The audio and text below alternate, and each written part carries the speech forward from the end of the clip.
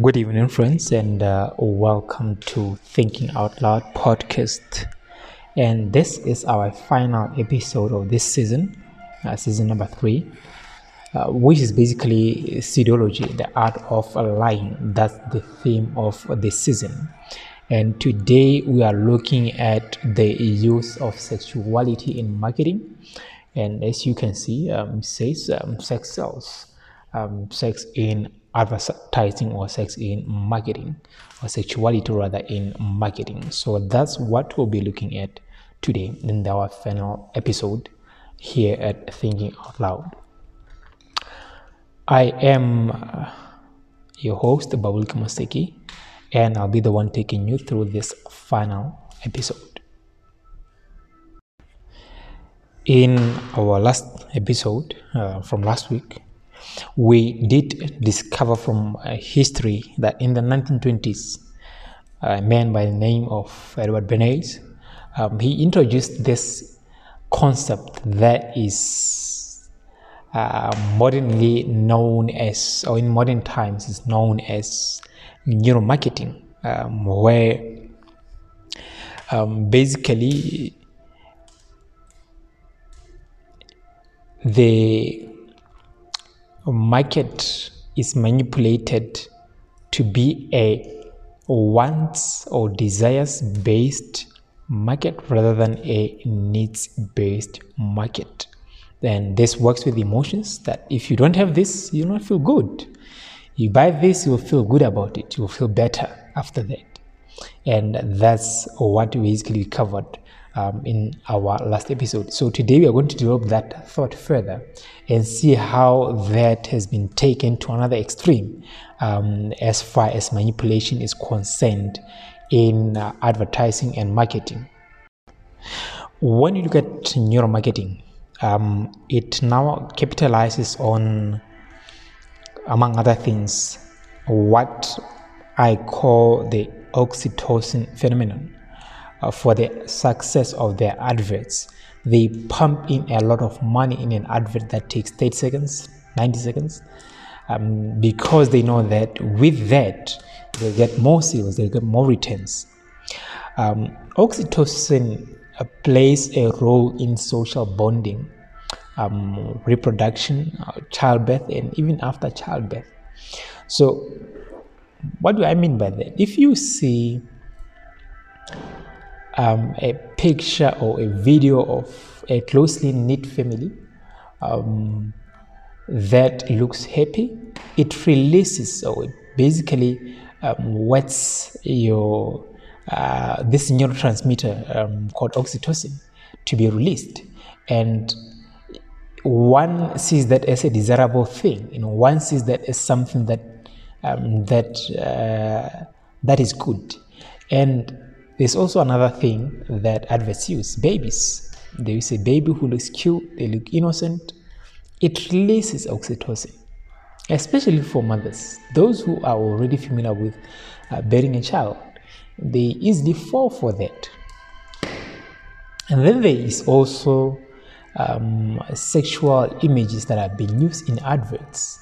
As I said, that oxytocin is released, or plays a role rather, in reproduction. And reproduction, implies in an explicit way sexual activity. So if there is an innuendo, a hint to sexual activity, the oxytocin is released. So all these things that factored in advertising. Now I want to focus more on the sexual images or imagery that is being used in advertising. It's a form of manipulation. Just as much as using a cute, innocent-looking baby in an advert is manipulation, to those especially who desire to have children and those who already have children, who love their children, it's a form of manipulation. But I'm focusing on the one that we call sexual or sexuality as far as marketing is concerned. Now, besides those elements that I just mentioned, there's another tool that is used in advertising, and it's music. And the music that is especially used in advertising is rap music and techno music. And this is because of their hypnotic effect. You'd have an advert and it has a rap song, and in your mind, every time that rap song comes, the thing that you remember is the advert itself.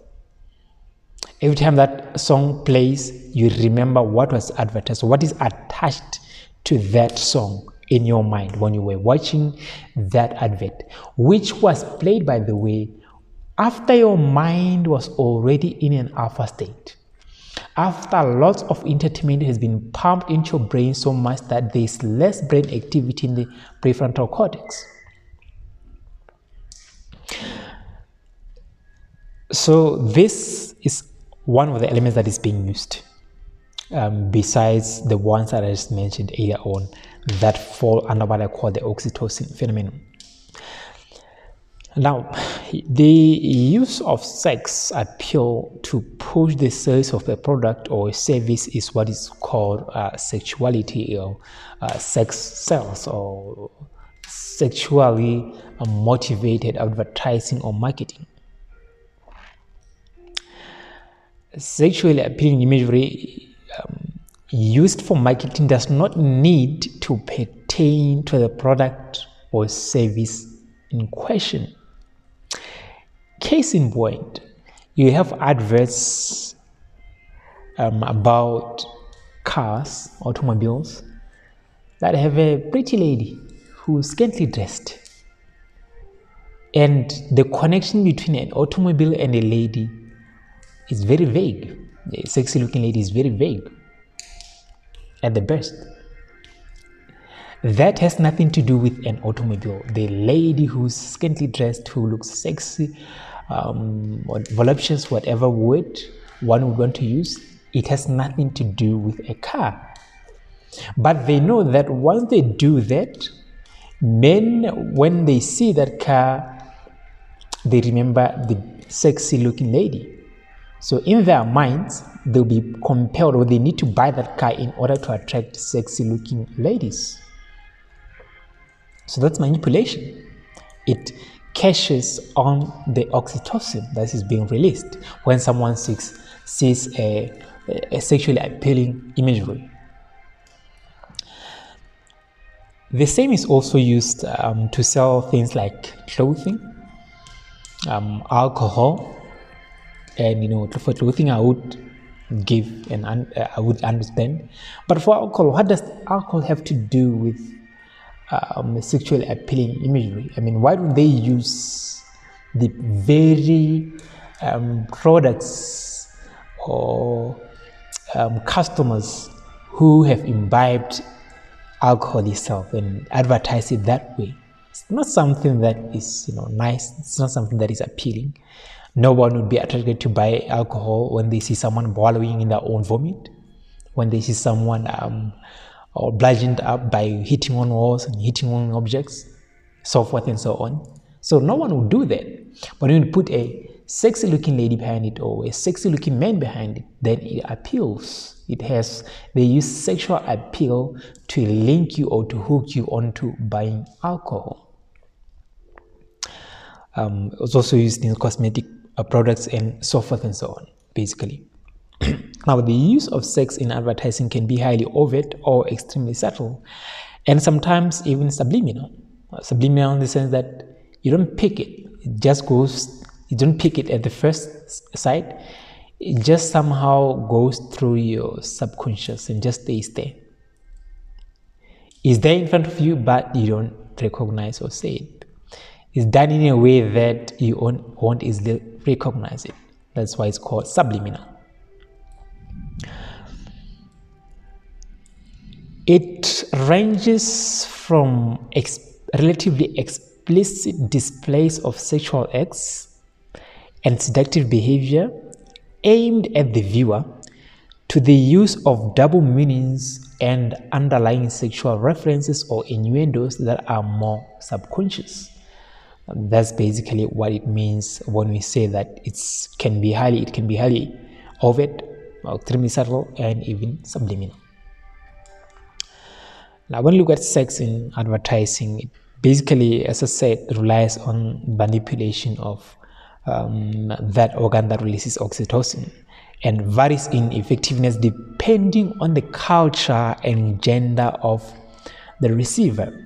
This explains why sexually explicit adverts tend to be directed at male consumers, whereas products aimed at a female market typically involve romantic imagery and males who are wealthy, intelligent, or powerful. So they even know that for a man you just need this sexual explicit advert. You catch them there. And for ladies, they may not need that generally. Just put this romantic imagery, a wealthy man, an intelligent or powerful man, and it appeals to them. That's the bait for the women. There's a bait for the men and a bait for the women. But all of them, they are under this sexually driven marketing or advertising. Let's look at a little bit of history concerning sexual advertising or sexuality in advertising when marketing. The earliest known use of sex in advertising is by the Pearl Tobacco brand in 1871. It featured a naked maiden on the package cover. That's the earliest known use of sex in advertising. This maiden is just there, topless, and it's advertising tobacco, pack of cigarettes, basically. That's what it's about. And in 1855, something interesting happened. Duke and Sons, W. Duke and Sons, they inserted trading cards into cigarette packs that featured sexually provocative starlets or images. This tobacco company, grew to become the leading American cigarette brand by 1890, just in 5 years. After starting to insert sexually provocative images of women in cigarette packs, they became the leading tobacco brand in America, or cigarette brand in America rather. So you can just see the effect of sex in advertising. It can push sales and push them very high to a very highest level possible. And this is all because they are manipulating that part of the brain that releases oxytocin. So every time someone sees a beautiful lady, he thinks of the cigarette pack. He sees a beautiful lady, think of the cigarette pack. Actually, there was this other brand that was used, or the other image that was used rather. It's not sexual, but I just want to show the effect of images on what people, on the consumer behavior rather. There was this image of a cigarette brand, a cowboy riding a horse. And there was one where it had a caption, and there was one where it didn't have a caption. So where it didn't have a caption, people remembered the cigarette more than where it had a caption.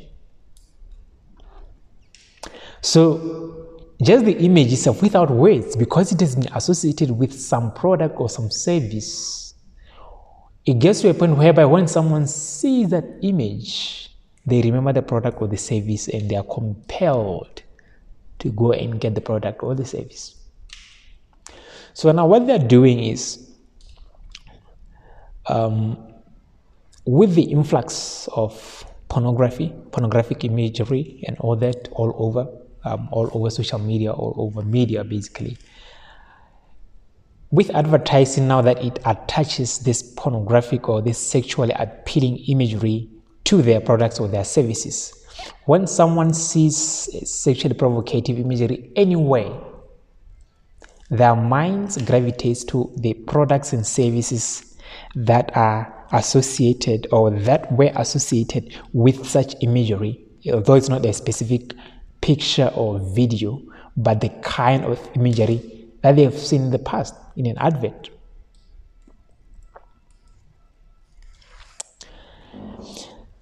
In 1920, a lie was created, a propaganda was cooked up, it was birthed. And the lie was basically created to move people from a needs-based market to a desires-based market, a wants-based market. So advertising then started selling a lie. It started peddling a lie. In the first episode, we asked, can you change someone's reality or perception of reality by what you give them visually to watch, by what you feed into their visual cortex? And we are wrapping up that answer now. What is being fed to your mind through advertising? It changes your worldview, it changes your philosophy, it changes your set of ideas and values. So now, by what you have seen, what we've been fed, bypassing all the important processes that should happen in the prefrontal cortex, shapes how you view the world. We have our first season here at Thinking Out Loud is dealing with worldviews. It changes your worldview.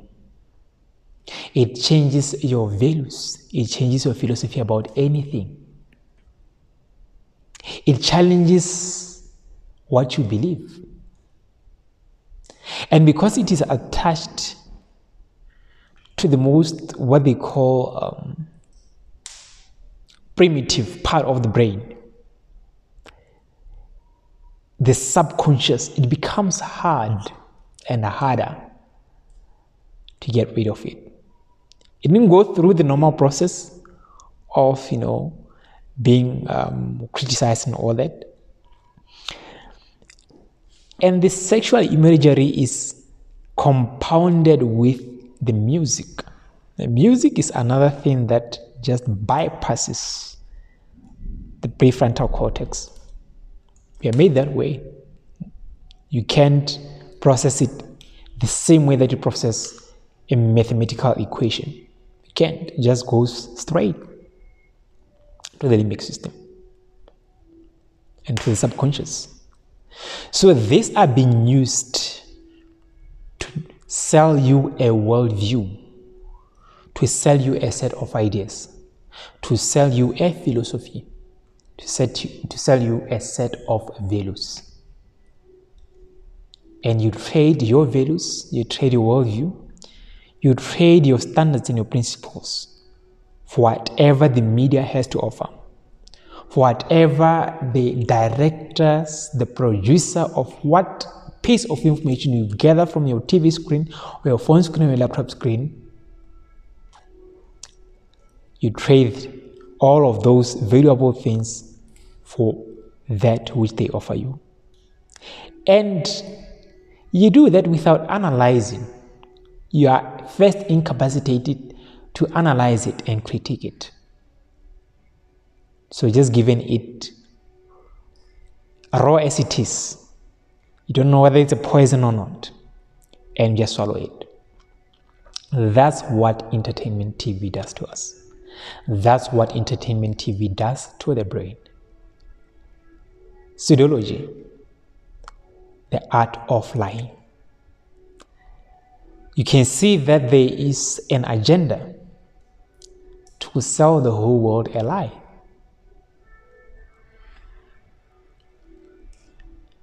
And it is your duty and my duty to preserve our values, to allow everything or anything rather that would make up our set of beliefs, our philosophies, and our worldviews to pass through the processes of the prefrontal cortex.